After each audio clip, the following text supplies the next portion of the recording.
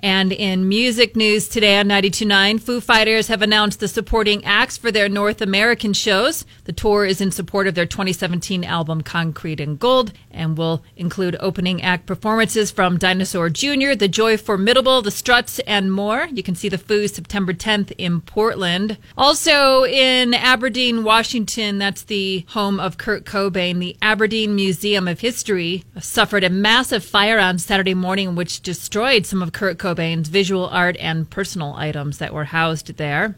And in a new interview with Time Out, just his second in 5 years, Robert Smith from The Cure, when talking about the goth scene, credited his aesthetic to his, quote, ill-defined features and naturally pale skin, as well as his stint playing guitar with Susie and the Banshees. He said, I had to play the part. Goth was like pantomime to me. I never really took the whole culture thing seriously. And that is it for our 92.9 music news.